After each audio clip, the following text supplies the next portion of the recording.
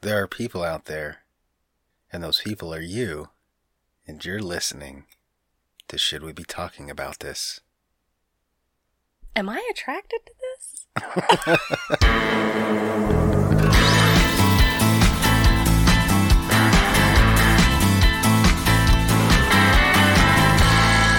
This is Should We Be Talking About This? And I'm Rachel. And I'm Chance. And this is episode 79.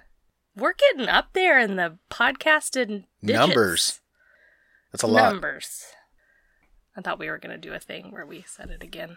Again. Nope, too late. Oh my It's God. too late. Do we have anything this week to talk about?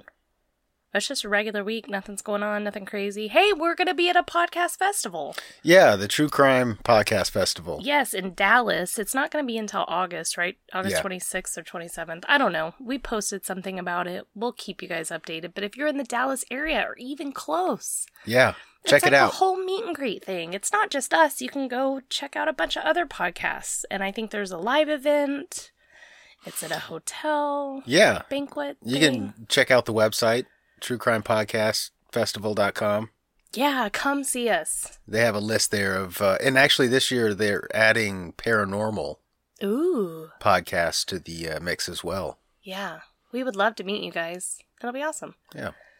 But anything else? No.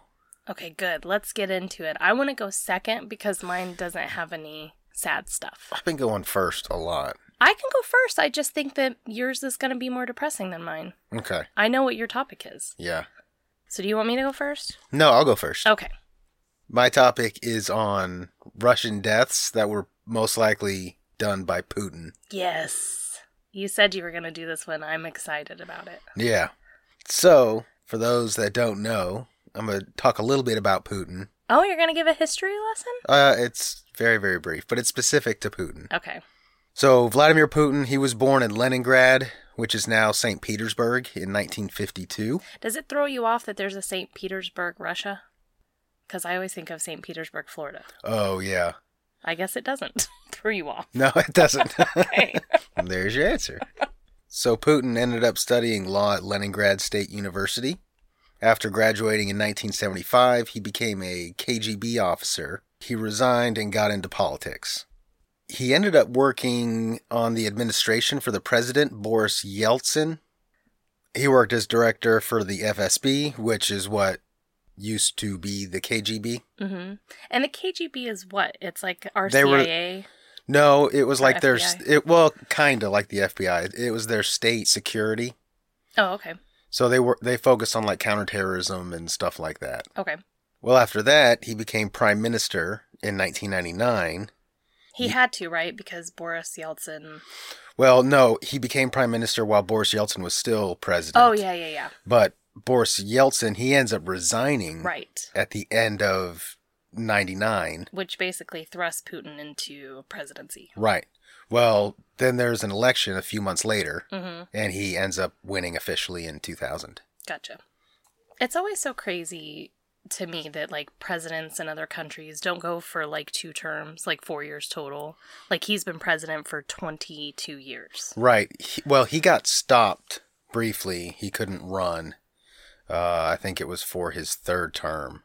He had to step back, but he was immediately stepped back as prime minister. And Step backed? Yeah, I said it weird. Okay. And he became president again I gotcha. after that. And then I think this isn't official, Okay. but didn't he put into effect that there is no limit now? I have no idea. So he can basically just be president Forever. indefinitely? I wouldn't doubt it. He seems like a crazy narcissist that would definitely do something like that. Yeah. Okay, so a lot of people have not liked what Putin's done since he's been in charge. A lot of news reporters and stuff like that, and they talk about it, and they're kind of vocal. And a lot of these people end up getting killed and dying mysteriously. Okay. So I'm going to talk about a few people. One is Anna Stepanovna. So Anna was a Russian journalist. She spent a lot of time reporting on human rights violations in Russia. She also worked as a war correspondent for a newspaper reporting from the front lines during the Second Chechen War, Mm-hmm. where she talked about all sorts of bad shit that the Russian troops were doing. Mm. This, of course... And she was Russian, right? Yes. Okay. But this made her a prime target for kidnapping. that was going on. Reporters were getting kidnapped, and then they would be held as prisoner exchanges later on and stuff. I gotcha, yeah. But she kept reporting. This didn't faze her at all. The president of Russia when the Second Chechen War started was Boris Yeltsin. Okay, so I'm going to give a little background on the Second Chechen War. Okay. Yeah, because I have no idea what it was fought over. Yeah, so Boris was president, Boris Yeltsin. Putin was prime minister. Basically, there was a series of bombings in Russia where apartment complexes had gotten destroyed, like they were targeted. And so that was an excuse for Russia to invade Chechnya. Okay. When in reality, they just wanted to gain control of more countries. Right. Because it's like they've been hell-bent on creating a Soviet Union again. Right. Well, this made Putin real popular for invading after these bombings. Right. Do we know if the bombings were really Chechnyan bombs, or could they have been Russian bombs made to get people on Putin's side to attack Chechnya? So there was a lot of reporters that didn't think that this was legit. Okay. And come to find out, I saw an article where the FSB, it was proven through an investigation that they had planted one of the bombs. Mm-hmm. Russia's own security, basically. It's the old Kansas City shuffle. Yeah. Anna, like I said, reported on, or she was investigating this stuff at the time. And according to a Russian oligarch, we're going to talk about him a little bit later, Boris Berezovsky. Mm-hmm. Excellent. Thank you. But according to him, Putin once said that in reference to Anna, she would take one in the head if she ever spoke of the bombings. Oh. So I think she might have been onto something. Yeah, for sure. During the Second Chechen War, one of the things that she had reported on and she was investigating were these complaints from about 90 Chechen families about these raids from Russian forces. Okay. On these villages. Uh-huh.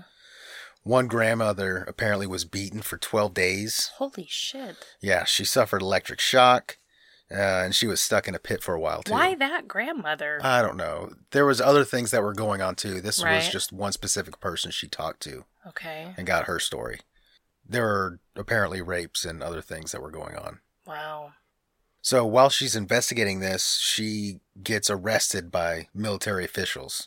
This is Anna we're talking about. Right. And she gets beaten. She said that she was led outside into the night by a lieutenant colonel, and he told her that he was going to shoot her. Mm. And it was pitch black. She couldn't see anything, and all of a sudden there was a huge burst of fire. And what had happened was he had walked her right underneath a rocket launcher that was mounted on a truck right when it went off, just to scare her. And that'll do it. Yeah, and that was apparently a mock execution, which I didn't know was a thing. I didn't either. Yeah, apparently whenever you convince somebody that you're going to kill them when you don't have the intention of killing them, that's a mock execution. And what is the purpose? To get information out of them? Just to scare people. Oh, okay. I mean, think about this reporter. She has nothing to gain by reporting on her own people, reporting on other Russians who are in this army or military, and she has everything to lose. Right. So why would we not believe everything that she said? Yeah. In 2002, there were almost 1,000 people that were taken hostage in a Moscow theater by Chechens. 1,000 people? Yeah, almost 1,000. Jesus. Like a theater, like a movie theater? No, I think this is like a opera. Like an amphitheater? I didn't write down the name, but it's a famous theater. Okay, it would make more sense if it was like an amphitheater instead of a movie theater. Yeah. Well, police thought that Anna would be helpful because she used to pass along information during the Second Chechen War through families and all sorts of stuff, so they thought she could be helpful. Well, and she was interviewing Chechens. Like, she had an in with both of them. Plus, she was reporting on this terrible shit that Russians did, so they probably trusted her. Yeah.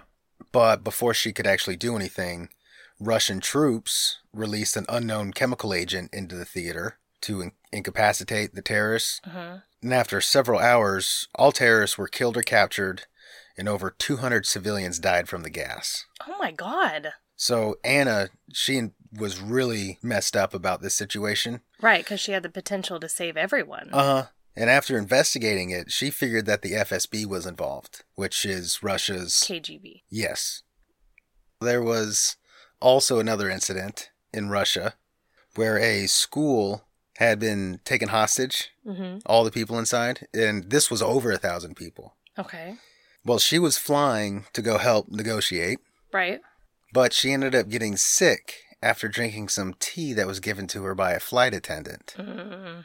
She ended up surviving, but many people think that the FSB were involved and that they poisoned her. I no doubt believe that. That school hostage situation ended up with Russian troops launching an assault with rockets and tanks, and 334 people were killed. Over half of them were children. Oh my God. It's all the terrible shit that was going on, and this stuff needed to be reported on, and they're just doing their job, but they're putting themselves in danger to do it. Mm-hmm. I mean, that shit is literally happening right now. Mm-hmm. So in October of 2006, the exact same day she was fixing to file a new story about torture methods that were being used, she was found dead in the elevator of her apartment building. What? She was shot twice in the chest, once in the head, and the pistol was left there on the floor of the elevator. Weird. Putin announced that there would be an investigation, and eventually someone who had absolutely no ties with her at all was convicted. Wow. So not only did he kill this reporter, but he framed some, maybe not innocent person, but some random person? Well, and it might not have even been a random person. It could have been the actual killer, the trigger man. Right, but he hired them. It was a hired person. For sure. Yeah. Wow. What a giant piece of shit. Uh-huh. Next person, Alexander Litvinenko. Nice. Thank you. It's probably still wrong. Yeah, but you said it with conviction. So he was a former FSB officer. He knew too much. Uh-huh. He specifically specialized in organized crime. But in 1998, he, along with some other officers, they held a press conference where they were wearing masks and dark glasses, and they accused their superiors of ordering assassinations and kidnappings. One assassination plot that they were talking about was on Boris Berezovsky. I mentioned him earlier. He was the guy that said Anna would take one in the head. I got you, yeah. Yeah. But there was an assassination plot against him. Well, Putin takes it upon himself to fire Alexander after him coming out and talking against his own police. Right. And a year later, he was arrested on charges for exceeding the authority of his position, which sounds like some trumped up bullshit. Right, for sure. He ends up getting acquitted. Then he ends up getting rearrested for those same charges. I don't understand how that happens. Right. But he ends up getting dismissed in 2000 again. So after all of this, Alexander, he leaves Russia with his family to go to London, where he got granted asylum. And he worked as a journalist, a writer, and a consultant for the British intelligence services. So he's kind of like a James Bond guy. Okay. I don't think he was quite like that, but he also wrote a couple books where he accused Russian secret services of staging the Russian apartment bombings. Yes. And other terrorist stuff that was done to bring Putin into power, basically. Oh, wow. Yeah. Also, in another article he wrote, he accused Putin of being a pedophile, and the KGB had destroyed video footage that they had when Putin was director. Wow. After Anna's death at the end of 2006, we're talking about the first reporter. Right. After her death, Alexander accused Putin of ordering the assassination. Which he did. Well, a couple of weeks later, Alexander got real sick, and he got admitted to a hospital for intensive care. It was found out that Alexander had met with 2 former FSB agents the day he got sick, and he had drank some tea that was laced with polonium-210, which is one of the most toxic substances to man. On his deathbed, he had a letter written where he accused Putin of ordering the poisoning himself. 22 days after he drank the tea, Alexander was dead. Oh my God, 22 days. Yeah. And a lot of suffering. It really is. I remember when this was going on during those 22 days, because I remember on the front page his picture from the hospital bed. Oh my God. And he's bald because that's one of the symptoms is you lose hair.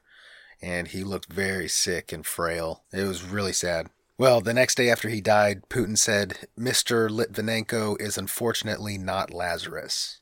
Meaning that he won't come back from the dead? Yes. What a dick. Alexander was buried in a lead-lined casket because of the radiation poisoning. Wow. An investigation finds out that the 2 guys he met were responsible for it, But the UK couldn't extradite them from Russia because of Russia's constitution. Do we know what poison it was? I mean, It's polonium-210. So it as it decays, it emits radiation. So it's like, it starts off as uranium, I think. Uh-huh. And then as it decays, it turns into polonium. And actually, polonium is all over the place. It's just in super low levels. But I'm assuming it had no detectable taste. Right. I think it was like a powder or something. The thing is, man, I wish I had written this down. But it's like 1 gram can kill 50 million people. Oh my God. Yeah. So it's not a heavy enough amount to notice any taste or anything. Wow. Okay, now we're going to talk about Boris Berezovsky. Okay. I've mentioned him a couple of times before. He was a Russian oligarch who's just a rich business guy who also has political influence. What does oligarch mean? So that's exactly what I'm saying. Oh. Sorry about that. They're rich business people Uh-huh. that have political influence. Oh, okay. That's it. I don't know why I thought it had something to do with a religion. Yeah, no, not at all. Okay. Well, he helped fund a presidential party for Putin, but he ended up resigning and changing sides and becoming a huge critic of Putin. Okay. He said that he didn't want to be a part of the country's ruin and the restoration of an authoritarian regime. And there were other things that he didn't agree with too. So after this, he runs to Britain, gets political asylum there, where there's an alleged assassination attempt in 2003. That's the one that Alexander was talking about, that he said his superiors were a part of. Well, in March of 2013, Boris's body was found on the floor by a bodyguard in a locked bathroom with a scarf nearby and ligature marks on his neck. Oh my gosh. Post-mortem examination said that his death was consistent with hanging. Okay. Yeah. Wow. Which doesn't make sense to me at all because he was found on the floor. Let's say he was strangled with the scarf or choked himself with the scarf. Mm-hmm. Now it's on the floor next to him. I think what they're saying is that he probably hung himself from something in the bathroom, maybe like a And it fell. shower head or something, and the scarf came untied and dropped to the ground with him. Who knows what they're trying... I mean, it's definitely Putin did it. One of the things that is very suspicious is that apparently the ligature marks around his neck are like a circle instead of kind of a V shape on the neck, which would be consistent with hanging. But if it was the downward motion, right. But if someone was behind him, it would be a circle. Right. I mean, yeah, he was definitely assassinated. Yeah. Well, and supposedly, Boris had recently sent a letter to Putin asking for forgiveness and permission to move back to Russia. Oh, no. Yeah, I don't buy it. Yeah. The last one I'm going to cover is Boris Nemtsov. So many Borises. Yeah.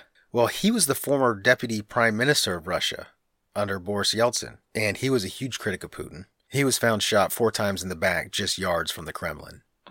Putin took personal control of the investigation into the murder, but the killer has never been found. God. Well, and that's what, 4 of probably dozens? Oh, there's hundreds of there's people plenty more that Putin is responsible for killing. I mean, not to mention the people that have been killed during the wars that he has started. Right. But just individual assassinations. Well, listeners, if for some reason Chance and I go missing, or if our house has a gas explosion, it's because we've been doing quite a few episodes on Putin. Yeah. And he came for us personally. Well, good job, Chance. Thank you. I was most impressed with your pronunciations. Those are rough. Are you ready for mine? Yes. All right, so I've kept mine pretty secret this week researching because I really did not want you to know what it was. Okay. Yes. It's more of a conspirasode. All right. And I know we've explained it 100 times on here, but I'm going to do it 101. For our Patreon members in the $5 to $10 a month tiers, we release episodes called Conspirasodes, where one of us brings a conspiracy theory to the table and tries to convince the other one that it's real. Right.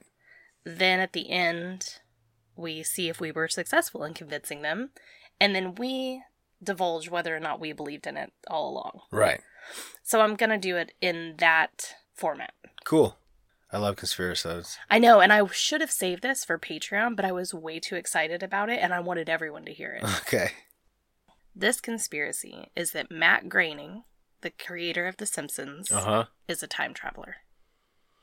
Okay. Have you heard of this? No. Now, I've always said Groening, Matt Groening. That's what I've always thought it was. I know. It's Groening. But there's a BBC article that came out, and it's like 10 celebrities that you're definitely pronouncing their name wrong. Oh, and he's one of them? Yeah, and he's one of them. And they said Groening. So I'm going to stick with Groening. If I'm pronouncing it wrong, I'm sorry. Well, he was born February 15th in 1954 in Portland, Oregon. And his family consisted of his older brother, Mark, his older sister, Patty, then him, then his 2 little sisters, Lisa and Maggie. His mother was Norwegian American. I think she was born in America, but first generation American. And her name was Margaret Wigham. And his father was of Russian descent, and his name was Homer Groening. Oh. So the Simpsons are Marge, like Margaret, his mom, Homer, his dad. Right. Lisa, Maggie, and Bart. Yeah. Now, there are certain reports that have come out that said that Bart was based off of him, but he didn't want to use his own name, or his older brother Mark. And some reports say it's a combination of the two. He just didn't want to have 5 kids in this comic. So instead of naming him Matt or Mark, he went with Bart because it was kind of like the word brat. I gotcha. So at 23, he moved to LA, and he found himself working a series of like really shitty jobs. I think he worked at a nursing home, he washed dishes, he was a chauffeur, just a bunch of odd jobs to get by. And to keep his family updated on his day-to-day life, he created a comic book called Life in Hell, where he would depict all his struggles living in LA. Oh, I gotcha. Well, he gets this entry-level job at the Los Angeles Reader just answering phones and ends up showing his boss his Life in Hell comics that he's sending home. And because of that, he started getting them published in the Los Angeles Reader. Okay. He was also given a music column, but he said he rarely ever wrote about music because he didn't really know anything about it. So he would just rant and talk about random shit. And then when his boss would be like, hey, more music, he would just make up bands and give them like fake reviews. Okay. But meanwhile, the Life in Hell comic is getting super popular with readers of the Los Angeles Reader. Okay. So to capitalize on it, he and his then girlfriend decided to write a series of comics titled Love is Hell. And then they published that into a book. And it's basically like relationship issues made into little comic strips. Then he goes on to create Work is Hell, School is Hell, Childhood is Hell, The Big Book of Hell, The Huge Book of Hell, and eventually Life in Hell Company. He just took a comic book that he was sending home to his family as like an update and turned it into a huge ordeal. Where he's now publishing a bunch of books and has a bunch of series. Yeah, that's awesome. I remember as a kid wanting to like write comics and stuff because I grew up like every morning reading the comics in the newspaper. Yeah, and you loved Calvin and Hobbes, right? Yeah, Calvin and Hobbes was my favorite. Yeah. Yeah. Well, in 1985, he's approached by Fox to create a series of animated shorts for the Tracy Ullman Show. Do you remember that show? No. It was like a sketch comedy show with Tracy Ullman at the head. Well, they wanted him to use his Life is Hell comics and just animate them to put in between sketches. You know how like SNL does the digital shorts and stuff? Yeah, it's like a kind of fun commercial. Or it's like a time filler if you can't. Yeah, that's a better word. Well, he was afraid that if he used this Life in Hell comic strip, that he would lose all the rights for it and Fox would take it. So then he created a new comic about a quirky little dysfunctional family called The Simpsons. Yeah. And that's how The Simpsons got created. It was supposed to be just little digital shorts in between sketches on the Tracy Ullman Show. Well, it turns out the Tracy Ullman Show didn't really take off, but people fucking loved The Simpsons. So that led to Fox spinning the sketches into a half-hour series, their very own show, The Simpsons. And in 1989, The Simpsons full show debuted. So here's just some fun facts about The Simpsons. I never really watched the show. I think I've probably seen 4 full episodes. Oh, really? Total. I didn't see it growing up. Yeah, because your parents wouldn't let you watch it. No, they wouldn't. So if I did see it, I mean, it was very few episodes. I'd seen a lot more since I'd been older and everything, but... Yeah. All right, I'm going to hit you with Simpsons facts before I get into, like, the nitty-gritty of this conspirasode. Perfect. Just for fun. Yeah. Well, like I said, the family members in The Simpsons were named after his actual family members. And if you've ever seen the show, you know they have a grandpa in the show. Well, when it came time to give the grandpa a name, he felt like he had already monopolized the naming of everything. Yeah. So he just told his writing staff, you guys just think of a name. They ended up naming the grandpa Abraham, and that turns out that was Matt's actual grandfather's name. Oh, shit. When he initially sketched out The Simpsons for the Tracy Ullman show, he kind of did them really sloppily and really fast because he assumed whenever he sent it over to the animators at the show that they were going to, like, clean them up, revamp them. Use it as a rough draft or something. And they didn't. They actually traced over his crude drawings. And that's what's a rendition of it is used today. It has actually cleaned up since then, but it's pretty similar to what he initially drew. In fact, whenever he designed it, he thought everything was going to be in black and white. So when he did the hairstyles for The Simpsons, he just did the shapes. He wanted every character to be recognized by their profile, which is why they all have very distinct profiles. I always thought it was so weird. Yeah, it is really weird. But he just did their hair as shapes on top of their head. Yeah.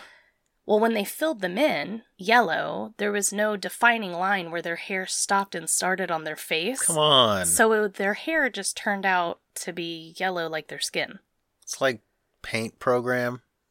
Remember that? If you didn't have the line. Well, yeah, fill exactly. the whole thing. Well, when he saw it, he was just like, all right, cool. Oh, weird. Now, Marge, her hairstyle was modeled after his own mother's 1960s beehive. That coupled with the Bride of Frankenstein. Okay. He did Homer's hair with his initials in it. You know, the squiggle line for his hair is the M, and then the G was his ear. It was like that originally, but he said he changed it after a while because he thought it was too distracting. But it was originally MG. Okay. He actually made their skin yellow on purpose because he felt like if someone was flipping through stations, the yellow would catch their eye and make them want to stay and watch. Not only were the characters named after his family members, but you know Police Chief Wiggum. Wiggum is his mother's maiden name. Yeah. And then there are also names in the show like Flanders, Lovejoy, Powell, Quimby, and Kearney. These are all streets in Portland that he grew up around. Oh. All the characters on The Simpsons have 4 fingers, except for God. God has 5. In 2009, Marge Simpson was featured on the cover of Playboy. That's weird. Homer's signature noise, the doh, it's the D/OH, was added to the Oxford Dictionary in 2001. Really? They chose the town Springfield for The Simpsons because there are 34 different cities in America named Springfield in 30 different states. I know of the one in Missouri. So chances are there's a Springfield in your state. The major voice actors on the show get paid around $300,000 per episode. Damn. Yeah. There's 22 episodes a year, meaning they get $6.6 million a year. And that's just in revenue from the voiceover work. You know, if I could get my accents down, I could do some voiceover work. I would love for you to do No, please. Do the Homer doh. Don't. Oh, that wasn't bad. Thank you. Okay, now do the Marge Simpson oh homie. Oh, homie. That was pretty amazing. But, you know, call me up if you need some voice work done. You can't do a British accent for shit, but you could do Marge Simpson? Hello, Governor. Okay.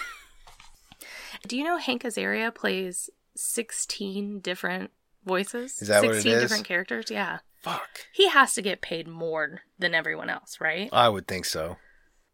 In the opening credits, Maggie, the baby of the family, gets scanned at the cash register, and she rings up for $847.63. And that was the average monthly cost to care for a baby back in 1989. Wow. In 1997, The Simpsons aired their 167th episode, making it the longest-running animation in TV history. And as of now, it is also the longest-running TV show in history, and they just aired their 719th episode. That is crazy. Yeah. Law & Order SVU is in second with 509 episodes.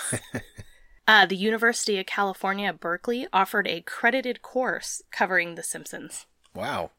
I don't know what you would use that for in life? Uh, How to build an empire?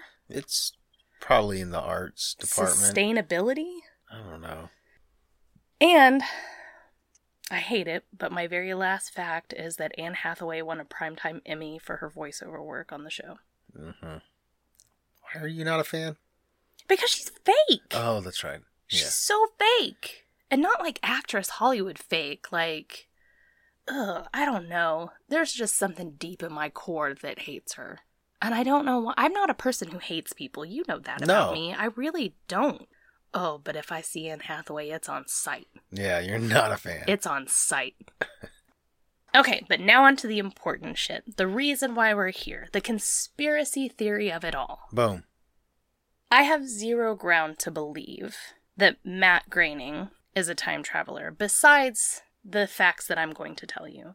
It's not like he disappeared for some time or invested in a company and made billions, like in a company that doesn't make sense and capitalized on it. Nothing like that. All there is to prove that he's a time traveler is what he has written into the series The Simpsons that has eventually come true. Okay, we're going to start from the beginning.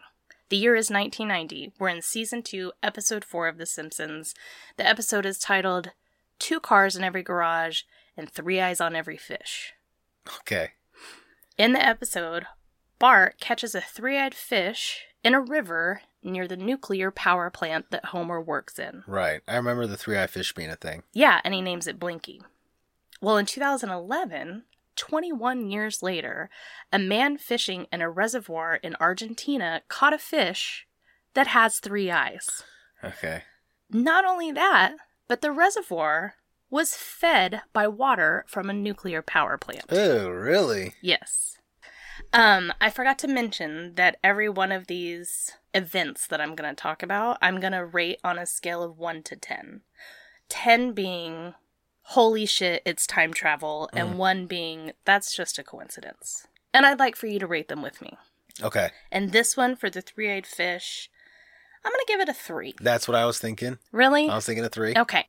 Only because we all know that nuclear waste fucks up genetic material. Uh-huh. And it flows downstream. Yes. So, a 3-eyed fish, rare, crazy, yes, but plausible. Yes. In the same season, Season 2, Episode 9, Itchy and Scratchy and Marge, people of Springfield were protesting Michelangelo's statue of David, which was being exhibited in Springfield at the time, for its nudity. Uh-huh. Its penis. Its penis. I'm glad that you decided to clarify that. For those that don't know. Yes. Well, in July of 2016, a replica of the statue of David was erected in St. Petersburg, Russia. And guess what? What? People protested over the penis. Oh my god. There were campaigns made in St. Petersburg, Russia, to clothe the statue of David. Put clothes on the statue. Cover that up. Yes. Like a bathing suit and sunglasses. I doubt that's the look they were going for. Like a Kiss the Chef apron. So what do you think? 1 out of 10, prediction-wise. I give it a 3. I bet that thing is protested anywhere it goes. Okay, so I was going to do that as well, but I gave it a 6. Whoa. I know. I mean, penises aren't pretty. People are uptight about nudity. I totally get it. And it was probably bound to happen, but I just thought it was crazy that it was specifically the statue of David. Like, you don't hear, it doesn't make national news, people trying to put clothes on a statue. That is There's weird. plenty of nude statues. Yeah, there are. But, like, we're really going to try to put clothes on the statue of David? Okay, the next one. Again, this was in Season 2, Episode 18. The episode was named Brush with Greatness. Marge receives a letter from the Beatles, specifically Ringo Starr. Yeah, my favorite one. Turns out she had sent him a painting in high school, and now decades later he was responding to it. He had also said he was vowing to respond to all fan mail. Oh. No matter how long it took. Well, in 2013, 2 Beatles fans received a letter from Sir Paul McCartney. They had sent him a mixtape 50 years prior. Well, the sack of fan mail the mixtape ended up in went missing. Ooh. 50 years later, it was found in a trunk of a car that was sold and given to the Beatles. And that's when Paul McCartney went through it and responded to every letter in that sack. Oh my God. 50 years later, vowing that he was going to reply to everyone, no matter how much time it took. So what do you give this one? A 5. 6? Really? So I gave it a 3. Really? Yeah, and this is why, because I think in the show, when Ringo Starr was responding to fan mail, it was a joke about, like, how much fan mail they get. Mm-hmm. They get so much that it might take decades to respond. Okay. Not necessarily that letters got lost, and he Yeah. found them 50 years later and was responding to it. But it's an odd situation Yeah. that did come to fruition from The Simpsons, so I gave it a 3. Let's give it a 4. Fine. Now we're skipping to Season 5, Episode 10. It aired in 1993, and in this episode, Mr. Burns builds a Vegas-style casino in Springfield. It has everything that you would see at a normal Vegas casino, Uh-huh. including 2 entertainers named Gunter and Ernest, who perform with White Tigers, Yeah. which is obviously a parody of Siegfried and Roy. Right. Well, in the episode, a white tiger named Anastasia attacks both of them during a live performance. Oh, shit. Then, of course, in 2003, Roy of Siegfried and Roy was attacked during a live performance, also by a white tiger. I give this one a 4 out of 10, only because it's a low score. A tiger attack was imminent. Maybe? Are you fucking kidding me? Decades with tigers that are supposed to be wild animals, you don't think an attack was imminent? It was Siegfried and Roy, though. They're such professionals. No, I understand that, but I'm just saying that to predict that a tiger was going to attack Siegfried and Roy doesn't take a lot of forethought. Yeah. You said you give it a 4? Right. And the only reason why I scored it that high was because it did happen by a white tiger. Uh-huh. And it did happen during a live performance. And to get those 2 details correct Yeah. is pretty significant, I think. Man. What do you think? I was thinking like 6. Really? Yeah. Okay. See, these aren't even the heavy hitters yet. Okay. I'm excited for you to hear those. All right. So we give that one a 5 then. Why are we having to compromise? Why can't we just have 2 scores? Fine. Also that season, in episode 19, lunch lady Doris is shown grabbing meat from a barrel that says assorted horse parts, and she's putting it into school lunches. 9 years later, the Food Safety Authority of Ireland found horse meat in all of the all-beef patties in like 90% of the supermarkets in Ireland. Okay. So what do you think about that one? 1. That's what I put! Yeah. Because who knows what meat is in fucking meat all over? Yeah. All right, this next one caused a lot of debate. Okay. This one is in Season 6, Episode 8, titled Lisa on Ice. The episode aired in 1994, way before smartphones. Uh-huh. But in the episode, it showed school bullies sitting on the stands, and one of them says, "Put a memo in your Apple Newton." Which, did you know what Apple Newtons were? Uh-uh. We were too young, but they were basically like tablets before tablets. Okay. Before Palm Pilot? Yes. So the other one picks up this tablet-looking thing and writes on it with like a stylus. He writes, "Beat up Martin," but it autocorrects to "Eat up Martha." Oh. Some people are saying that that episode predicted autocorrect. Yeah. Before autocorrect was a thing. Weird. However, Microsoft already had autocorrect Oh. for the computers, but nothing in a handheld. Okay. Because of that, I'm going to give this one a 1. Oh, okay. What would you give it? I was thinking like a 3. Okay. It also seems pretty predictable to me. Autocorrect? Maybe. I mean, if you already knew about it. However, what I think is really interesting about this is that Apple engineers said that that particular scene in the Simpsons episode gave them so much anxiety about getting the Apple keyboards correct. Really? In fact, they used the phrase "eat up Martha" back and forth to show how important something was. Like, this is an Really? "eat up Martha" moment. Huh. Because it was so daunting to make sure that autocorrect wouldn't fuck up everything you're trying to write. Wow. Also in Season 6, they showed characters using a smartwatch and video chat. And again, this was in 1994. Like FaceTime, kind of. Yeah. But Inspector Gadget did that shit. Yeah, Dick Tracy. Yeah. The last prediction that happened in season 6, to me, is a pretty heavy hitter. Okay. This one happened in episode 19, Lisa's Wedding. So this episode was written in 1995, and it took place in London in the future. Okay. Because it was Lisa's wedding. Right. They show the London skyline, and it's drawn almost perfectly. Except there is a really oddly shaped skyscraper in the background. Okay. That is obviously not part of the London landscape. Right. However, in 2009, 14 years later, construction began on a building near London Bridge, and it was an oddly shaped skyscraper named the Shard. And the building looks almost identical to the one in the episode. I'm going to show you pictures. Not only is it identical, but it's in the same location. Huh. Okay. So over here, see that thing? Yeah. That's what it looks like back there. Weird. Isn't that crazy? That is crazy. And it's not a regularly shaped building. It's like a giant pyramid, it looks like. I mean, like a really... almost. Yes. And like I said, same location. Uh-huh. I'm going to give that one an 8 out of 10. Really? Okay. What do you mean, really? How did they predict a skyscraper being built? No. I was going to give it like a 7.5. Okay. And my 8 was a really response? Yep. Okay. In 1998, they were on season 8. In episode 1, Homer becomes an inventor and creates things like an electric hammer and a makeup gun.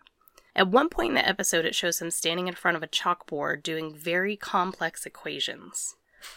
Well, it turns out that the equation on the blackboard was the Higgs-Boson equation.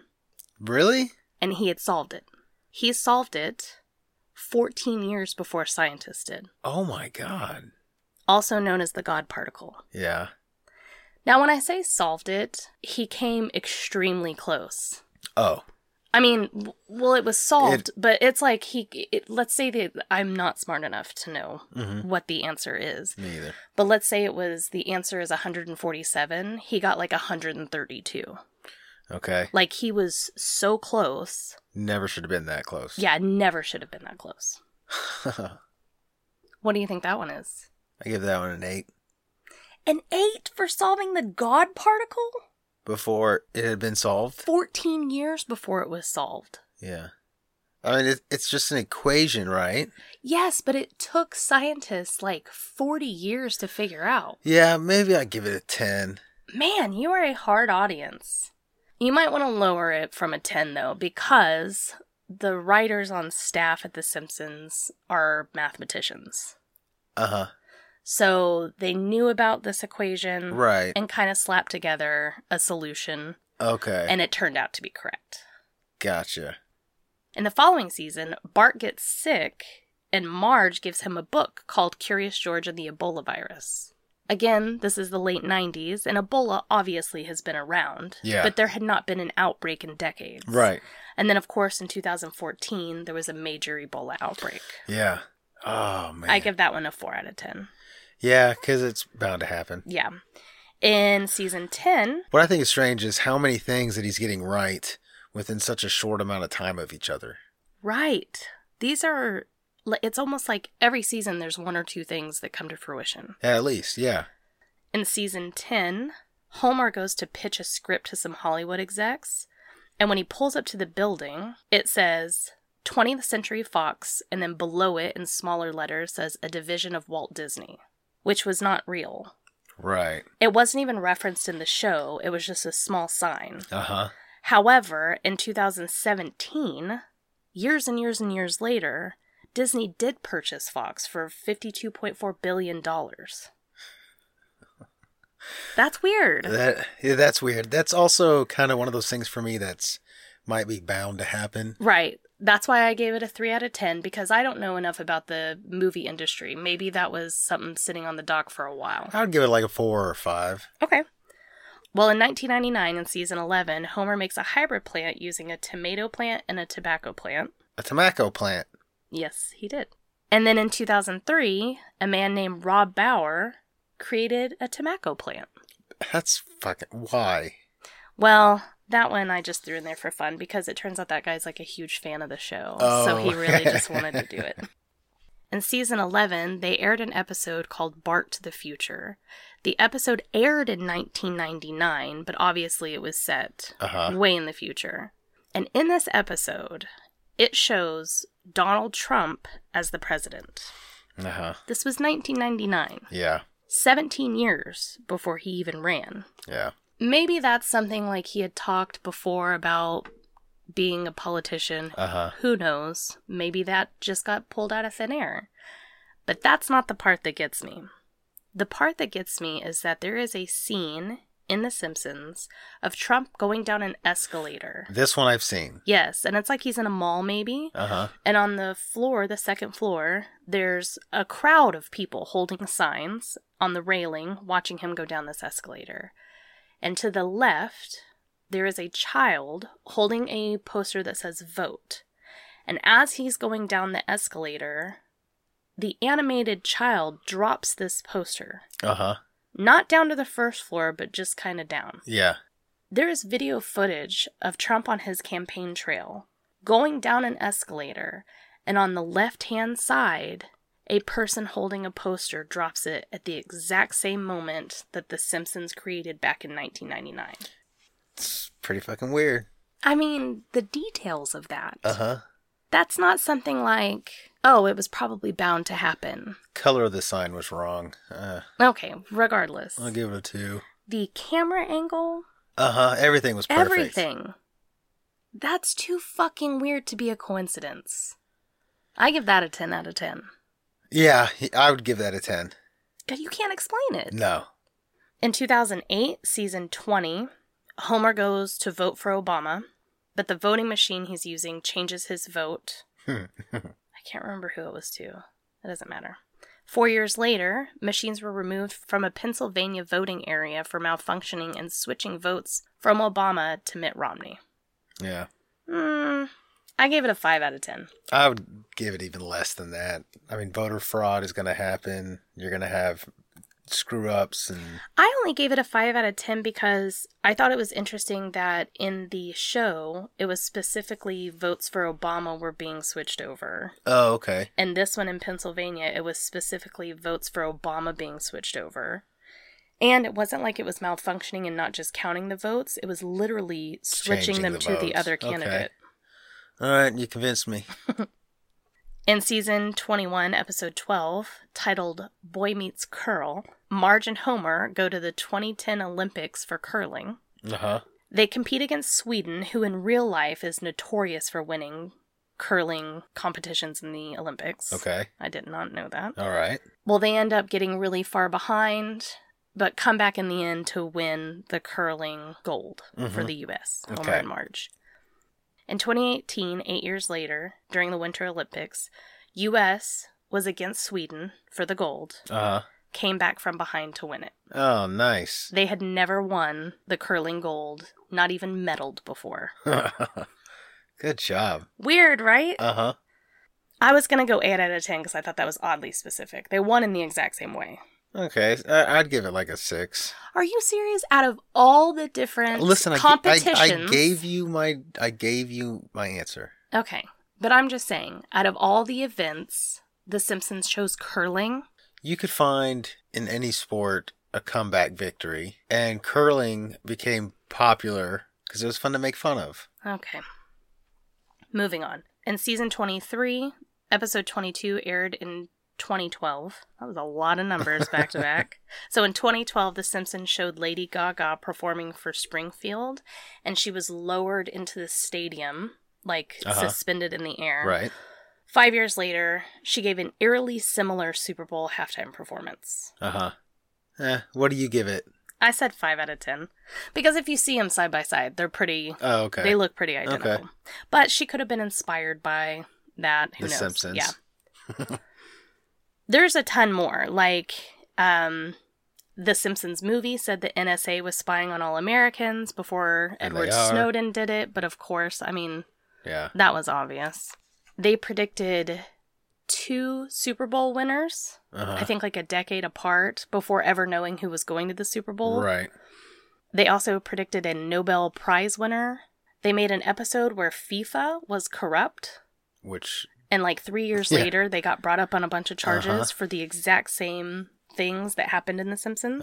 Oh, wow. Honestly, you could go on.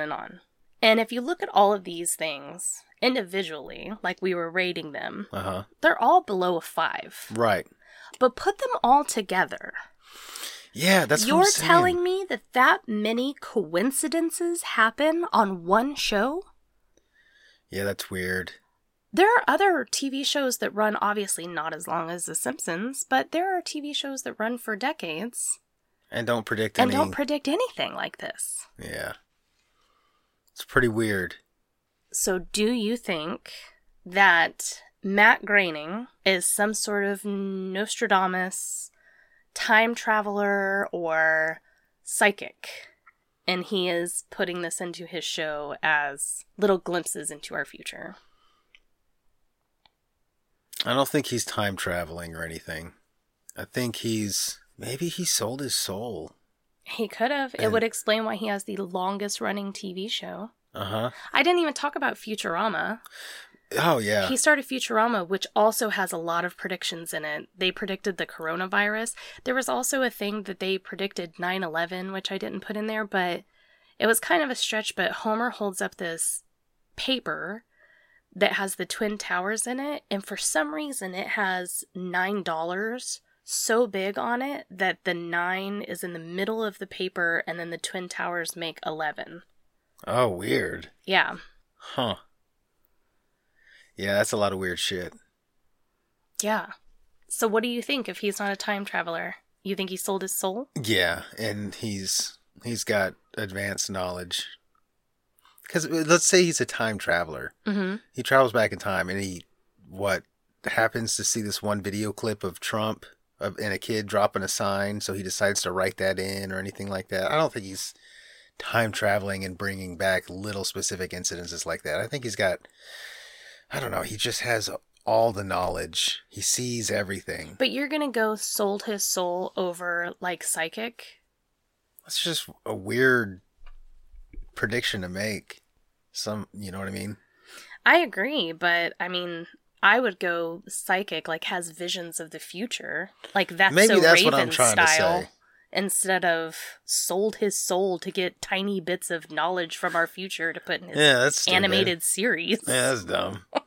Who came up with that idea? It's a weird fucking reason to sell your soul, bro. I'm going with you. Well, I don't believe that. Oh. I don't believe Me either. I don't believe this conspiracy theory at all. I think that he has a highly intelligent team of writers that are so intelligent that they can make educated predictions. Yeah.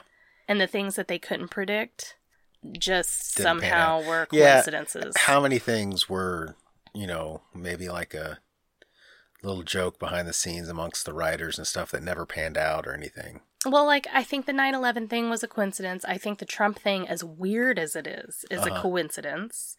However, like FIFA, if you're sitting around with a group of super knowledgeable, highly educated people that are continuing their education, like reading reports of things, like keeping up with the news, stuff like that, they're going to say, oh my God, have y'all seen FIFA's doing some weird fucking shit? Oh, yeah. Before it ever gets out to common knowledge.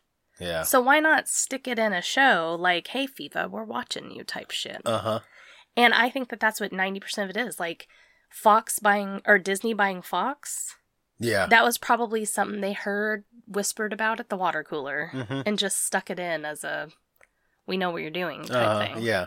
They're staying topical and stuff. Right. And I'm sure, like you said, half of it was meant for maybe their entertainment above even recognition or anything like that. Yeah. Yeah, it's a conspiracy theory that I don't believe in. But I would like to say you just released a conspiracy theory on Patreon. Yeah. And it was Jesus based off of a psychedelic mushroom. Uh-huh. But you were not successful in making me believe that. No. I, however, have been successful in making you believe all of them, including today. Are we counting this one? Yes, why not? You said I go with you. He's seeing premonitions. He's psychic. You did not say he just has a team of talented educational All right. education. Yeah, you're right. Educated got stuck in my mouth for a minute.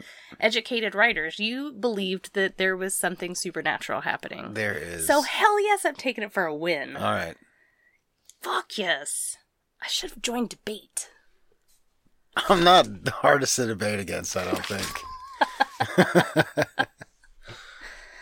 Oh man, that's why I fucking love conspiracodes. Yeah. They're fun. I like watching your wheels turning in your head, and like right when you have some doubt, I'm like, I don't know, and you immediately are like, well, maybe you're right. All right. Well, that's it. Episode 79. In the books. We did it. Next one's 80. Uh-huh. Math. Quick math. 79 plus 1. I don't think we're going to do an after show, but we will release bloopers to Patreon members. You know what I want to mention? Huh. Before we hang up? Okay. Did you see about the news? Okay. What?